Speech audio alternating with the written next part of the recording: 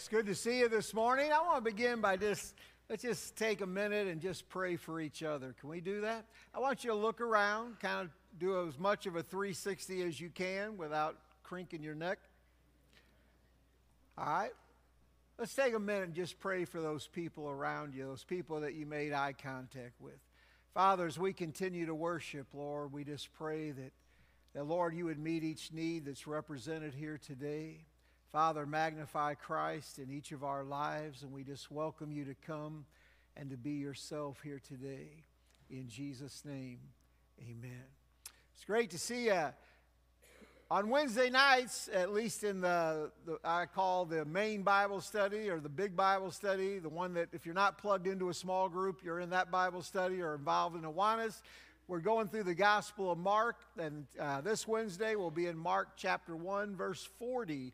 And so we're meeting in the fellowship hall. And so if you're not plugged into a small group or Awanas, love to have you come and be a part of that. Just a reminder again, Easter coming up in a few weeks. We're only going to have 2 services. We'll have an 8:30 and a 10:30. So make sure you mark that down. Just kind of put that away. And no matter how many times we advertise, people will still come at the regular time, all right? And so we're creatures of habit. If you guys come at 9:30, you're either going to be there for the end of the first one or really early for the second one, all right? So it'll be great. So just kind of tuck that away. I want to do kind of a modern day parable if I can. I want to suppose that all of us here are looking for work, and we're really kind of in a desperate mode, a desperate situation. And so I'm going to come out here in this section over here, which is lean today. This section and all those in the back under the overhang there, I'm going to hire you guys for 12 hours a day and give you $2,000 for the week, which would be considered a very reasonable amount, all right? So you guys, we work out a deal and you say, yeah, we'll work 12 hours a day, $2,000 a week, all right? And so I go out a little bit later and I hire this group here in this section right here and those 2 in the back, and I hire you guys for 9 hours a day. But instead of giving you an exact amount, I say, we'll work it out Friday on payday. How many of you have ever taken a job and the boss says to you, we'll work it out, what you get paid? All right, that would be really unusual, but if you were desperate and you somehow believed in the goodness of my heart, you would go out and work 9 hours a day. And then I come to this section over here, and I say to you guys, I only need you to work 6 hours a day. It's getting better. But the pay may not. But anyway, I hire you guys for 6 hours a day, and I say to you, we'll work out the salary. We'll work it out. Trust me. And so you guys decide to do that. And this section over here, which is Roz, and those under the overhang over there, I say to you guys, 3 hours. I just need you for 3 hours a day. That's it. And we'll work out the pay. Don't worry about it. Just come and show up. And those in the balcony, I only need you for 1 hour a day. 1 hour a day. My brother-in-law in the early service even amened me. He was sitting up in the balcony. He was excited. First time I've ever heard him say anything in church. So you guys just have to come for an hour a day, and we'll work out the pay. Now, some of you say, it may not be worth your while to come out for an hour a day. So at the end of the week, I start by those who just worked an hour a day, and I give you guys $2,000. Those who worked 3 hours a day, and you trusted me, I give you guys $2,000. Those of you that work 6 hours a day, yeah, you get the $2,000. Those of you that work 9 hours a day, $2,000. And those of you that work 12 hours a day, 5 days a week, $2,000. Because that's what we agreed on. That's what we agreed on. Now, what would you think of me as a business person? Unless you worked 1 hour. You guys up there ought to love me. Best job ever. 1 hour a week, $2,000. I mean, it is the deal. Now, obviously, that would not be a very good business model, and I'm not suggesting that. We're going to talk about a similar story that Jesus gives talking about the grace of God. You know, the grace of God functions differently than a business model, of course. And so we're going to begin a little mini-series today on Amazing Grace. You know, I think about Amazing Grace, God pouring out that river of living water to people who really do not deserve it. But you know, in life, and we're going to look at the parable of the workers in the vineyard, but before we do that, just talking about Amazing Grace. You know, this song is probably one of the all-time, some say it's the most recorded song of all time. Written back in 1779, somewhere about that. I think that's when it was actually published, but it might have been written before that. Some say it's been recorded over 11,000 times. I mean, all-time classic song. I don't know if this is true or not, but I have to believe someday in heaven, somewhere, sometime in heaven, we're going to all get around the throne and sing Amazing Grace. Because we're going to be amazed that we're there.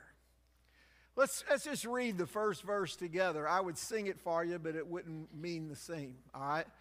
Amazing grace, how sweet the sound that saved a wretch like me. I once was lost, and now I'm found, was blind, but now I see.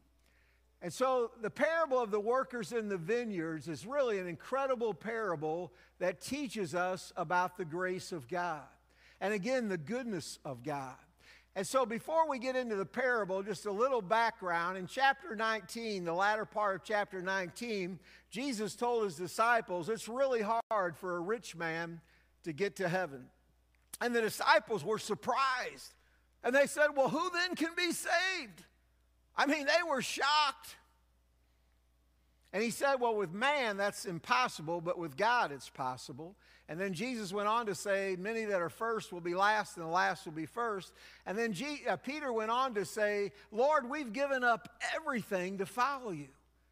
And he kind of got to that point that he said, Lord, what's in it for me? We really didn't work out the details ahead of time, but I'm just kind of thinking, what's in it for me?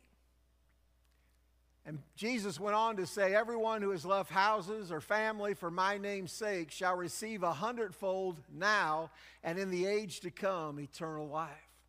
You know, in a way, when we start out with God, I mean, we're trusting the goodness of God. And Peter's saying, hey, should we work something out? I mean, what's in it for me? I just want to say he gives this parable, the parable of the workers in the vineyard, to remind us how incredibly gracious God is. That God is far more gracious than what we could ever wrap our mind around. So let's read it together. Would you join me? And I put the time slots in here. That's not obviously in the original text, but just to give you an idea.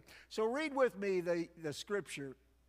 For the kingdom of heaven is like a landowner who went out early in the morning, about 6 a.m., to hire laborers for his vineyard. Now, when he had agreed with the laborers for a denarius a day, he sent them out.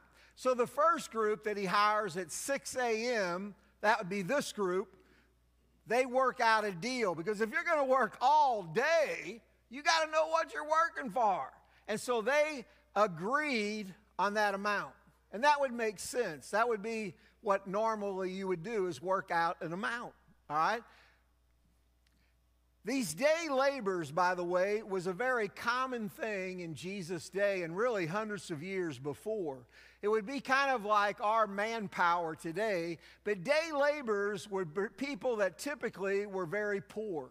They were people that when the harvest came and these vineyard owners needed extra laborers, they would hire these folks for one day at a time. And so they would gather at the marketplace, just hoping by hope that someone would come by and hire them so literally they could eat that day. I mean, they literally worked day to day. It wasn't that they got paid every 2 weeks or every week. Literally every day they got paid. So these day laborers were needed for the harvest. And everybody that heard the story would understand that. They were the manpower of Jesus' day. All right, so they didn't apply online. They just go hang out at the marketplace. They were ordinary folks with no special job skills. They were just desperate. I mean, these were people, again, who needed to eat and put food on the table that day, so they would show up. They lived in a day-to-day mode, as we already said, and actually, interestingly enough, it goes all the way back to the time of Deuteronomy, where God talks about day laborers. He says in Deuteronomy 24, and you can read with me, "You shall not oppress a hired servant who is poor and needy, whether one of your brethren or one of the aliens who is in your land within your gates. Each day you shall give him his wages, and not let the sun go down on it. For he is poor and has set his heart on it, lest he cry out against you to the Lord, and it be a sin to you." And so all the way back in Deuteronomy, this concept that when you hire a day laborer, you should treat them right, because they're depending on you. They're in a desperate situation, all right? And so they could easily be taken advantage of. Because of their desperation and their need for hunger and food, I mean, you could say, "Hey, I'll just pay you a little bit." I mean, you should never take advantage of someone who's in that desperate situation. They were less stable in many ways than even a slave. Because a slave, when you think about it, at least has somewhere to sleep. A slave has somewhere that he can have food every single day. And so these day laborers were really in an all-out desperate mode day by day. They worked for a denarius a day. Now, what in the world is a denarius a day? A denarius was a coin the Romans invented around 211 BC.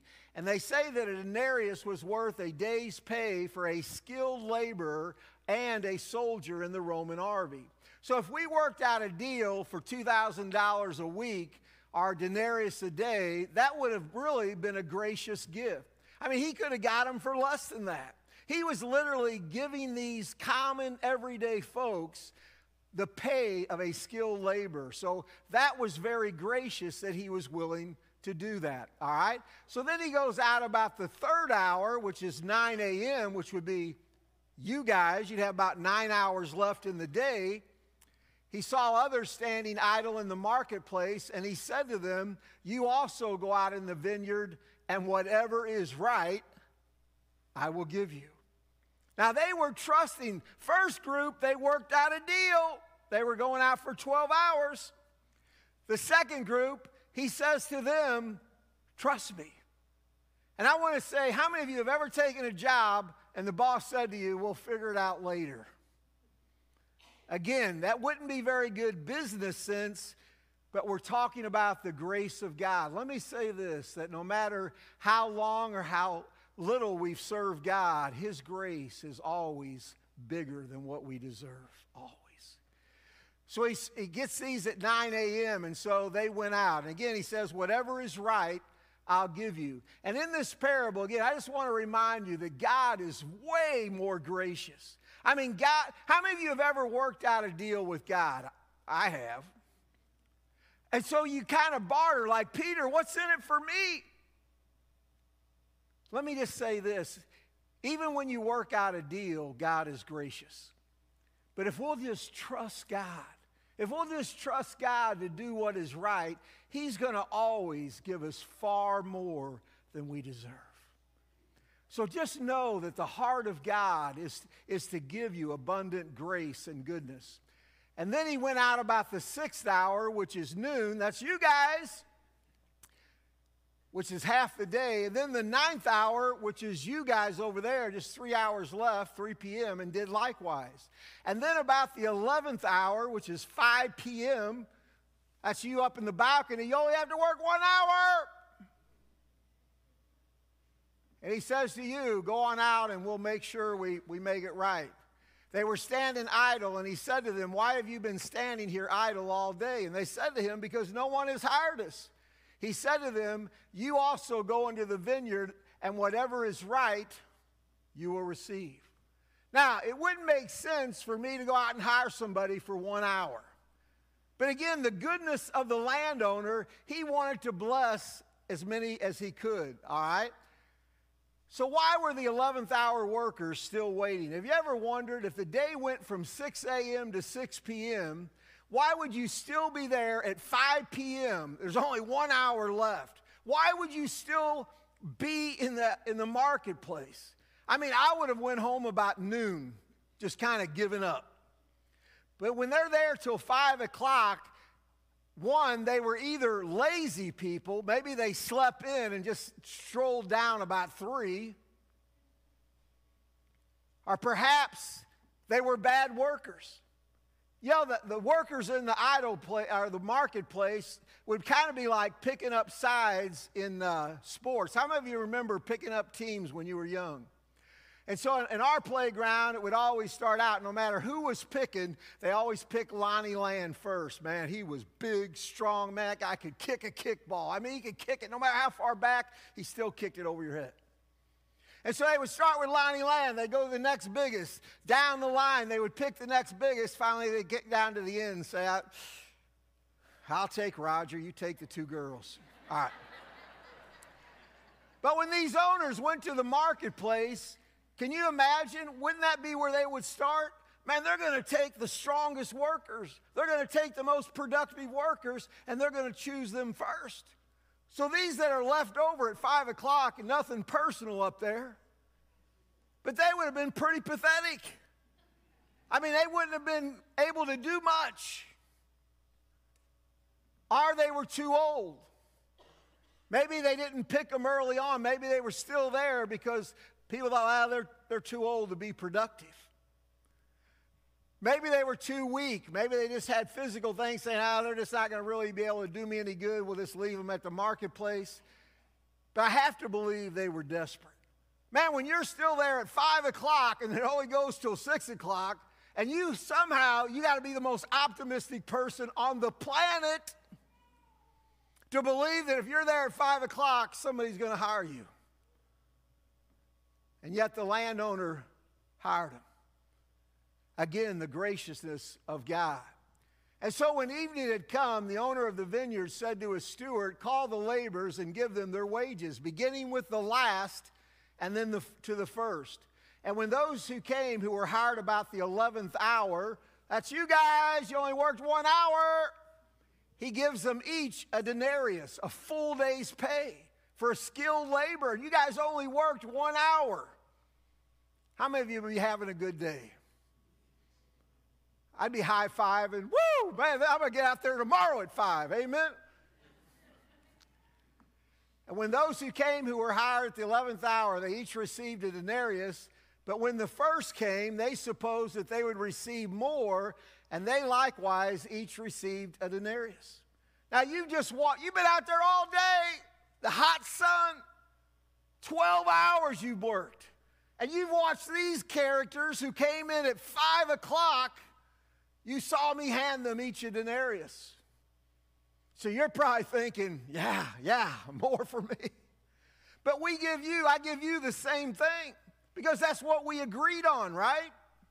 Now let me ask you, am I cheating them? Are they going to feel good about me? You guys didn't even hesitate. I just want to say that human nature doesn't understand God's grace. Human nature somehow believes we have to earn it. We have to deserve it. Jesus is teaching as Peter was asking, Lord, what's in it for me? I believe he probably had to smile on the inside and think to himself, Peter, if you just understood how much God wants to bless you, if you'll just trust him and not worry about working out a deal, he wants to do far more for you than what you could ever imagine. But humanly speaking, it does not seem fair. The grace of God doesn't always seem fair from a human perspective. I'm just being honest. And so they go down. They were figuring they were going to receive more, and sometimes, how many of you know that oftentimes we think of ourselves more highly than we ought to think? Now, you guys don't. But I mean, pastors deserve a bigger mansion. Pastors deserve more. But once you get to know me, you'll say, no, that's not true. So those who had worked all day, when they received it, they complained against the landowner, saying, these last men have worked only 1 hour. You have made them equal to us who have borne the burden of the heat of the day, But he answered one of them and said, Friend, I am doing you no wrong. Did you not agree with me for a denarius? Take what is yours and go your way. I wish to give this to the last man the same as you. Now, the truth is, and as he says here, is it not lawful for me to do what I wish with my own things? Or is your eye evil because I am good? So the last will be first, the first will be last. Many are called, few are chosen. And so he says to these workers, is it okay if I, out of the goodness of my heart, decide to bless those who only worked 1 hour, the same as I blessed you? Isn't that my right? And certainly it is the right of God. But from a human perspective, again, I'm just being honest, we kind of tally up everything we've done for God, and somehow we expect more. I mean, you guys would say, man, I came and sat through all those sermons at Villa Ridge. I deserve big. I mean, those other people, man, they had 15-minute messages and they were out of there. I deserve more. I had to work with those youth. It was brutal. You know how hard youth camp is?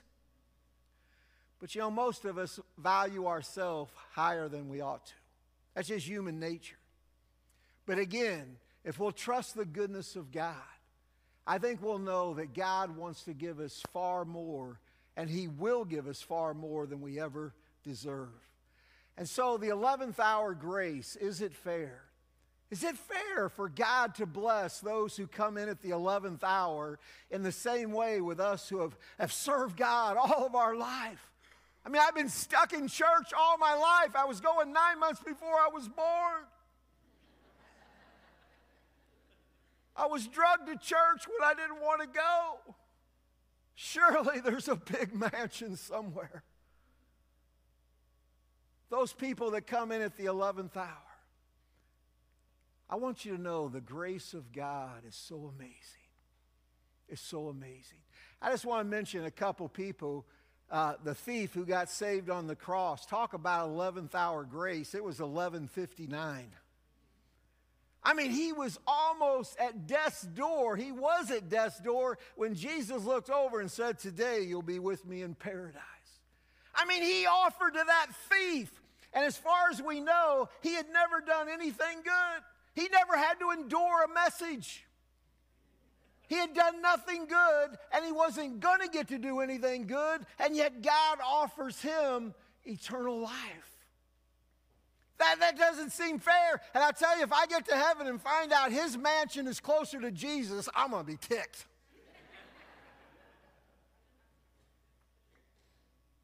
By the way, he may be right next door to me. God's grace is so amazing. And it's easy for me to see it about me, but I can't believe he would save them. I mean, I know why he's blessing me, but I don't understand why he would offer it to them. The thief on the cross, I think I mentioned before, when I get to heaven after I spend a few hundred years at the feet of Jesus, to see my mom, my niece, different ones who have passed on, somewhere in heaven I want to go talk to this guy.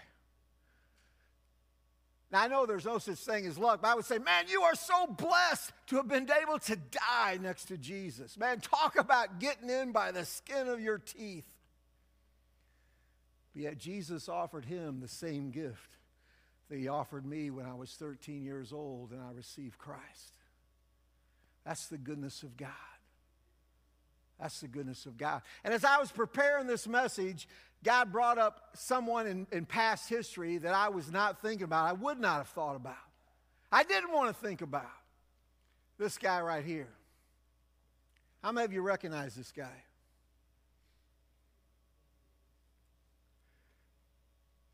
Theodore, which he's known as Ted Bundy. One of the most wicked people that maybe has ever walked the face of the earth. Back in the 70s, he admitted to killing 36 young women across several states during the 70s. He was executed on January 24th, 1989. The night before he was executed, he asked to be interviewed by James Dobson. And this week I went back and I watched it on YouTube. I'm going to tell you, it was hard to watch it.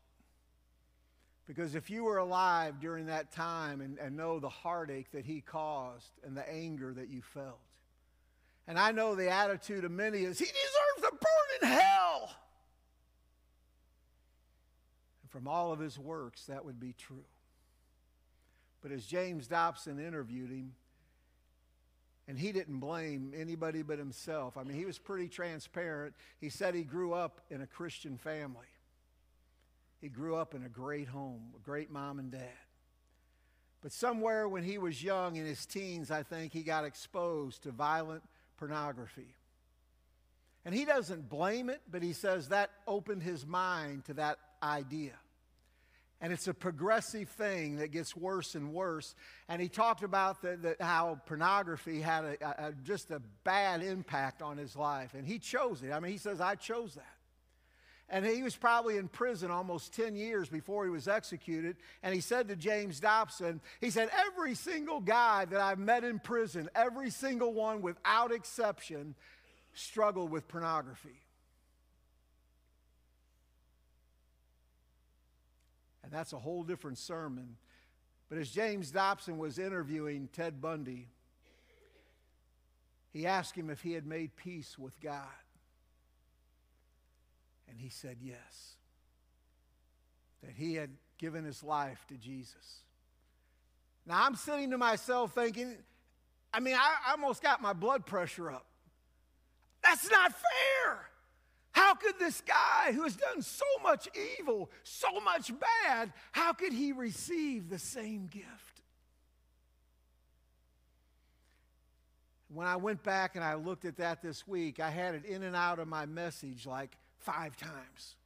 I said, I'm not going to talk about him. God said, put it back in there. I said, I don't want to talk about him. I had him off of the message until this morning. God said, put him back in. Now, do I know for a fact that Ted Bundy is a Christian? I do not know that. But what I can tell you is that God's grace is big enough for Ted Bundy. And I thought to myself, what if I get to heaven and he's next door?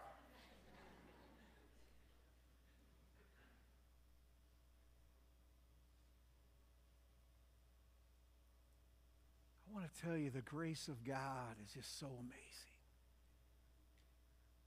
It's so amazing. I thought about this song, and I was going to have us sing it, but I couldn't. I just couldn't. If we were to put his name, Amazing Grace, how sweet the sound that saved a wretch like Ted. He once was lost, but now he's found, was blind, but now he sees. I can't hardly say that. And there's something inside of me that says that's so unfair. And I can't imagine if that was one of my daughters. But the grace of God is just so amazing. Some of the most undeserving. And can I just tell you, by the way, none of us deserve it. Everybody in the worker in the vineyard, every single one of them, he was gracious to. Even the ones he gave a denarius a day, that was a very gracious wage. But the ones who didn't really work out a deal got better. So when I think about God's amazing grace, it's hard for me to put Ted Bundy there, but I know that he might be there. He is according to his own testimony. I'm probably more amazed that this guy is going to be there. Can I tell you, no one is more undeserving of heaven than me. Maybe you know of somebody over here on the left that you're going to be pretty amazed. I want to close by just reading this poem. Bill Wiedenhop sent it to me years ago. You probably have seen it, heard it. It's called The Best Poem in the World. I was shocked, confused, bewildered as I entered heaven's door, not by the beauty of it all, nor the lights or its decor, but it was the folks in heaven who made me sputter and gasp. The thieves, the liars, the sinners, the alcoholics, and the trash. There stood the kid from 7th grade who swiped my lunch money twice. Next to him was my old neighbor who never has said anything nice. There was Jerry, who I always thought was rotting away in hell, was sitting pretty on cloud 9, looking incredibly well. I nudged Jesus. I said, hey, what's the deal? I'd love to hear your take. How'd all these sinners get up here? You must have made a mistake. And why is everyone so quiet, so sober? Please give me a clue. He said, hush, child. It's because they're all in shock. No one thought they would be seeing you. Let's stand.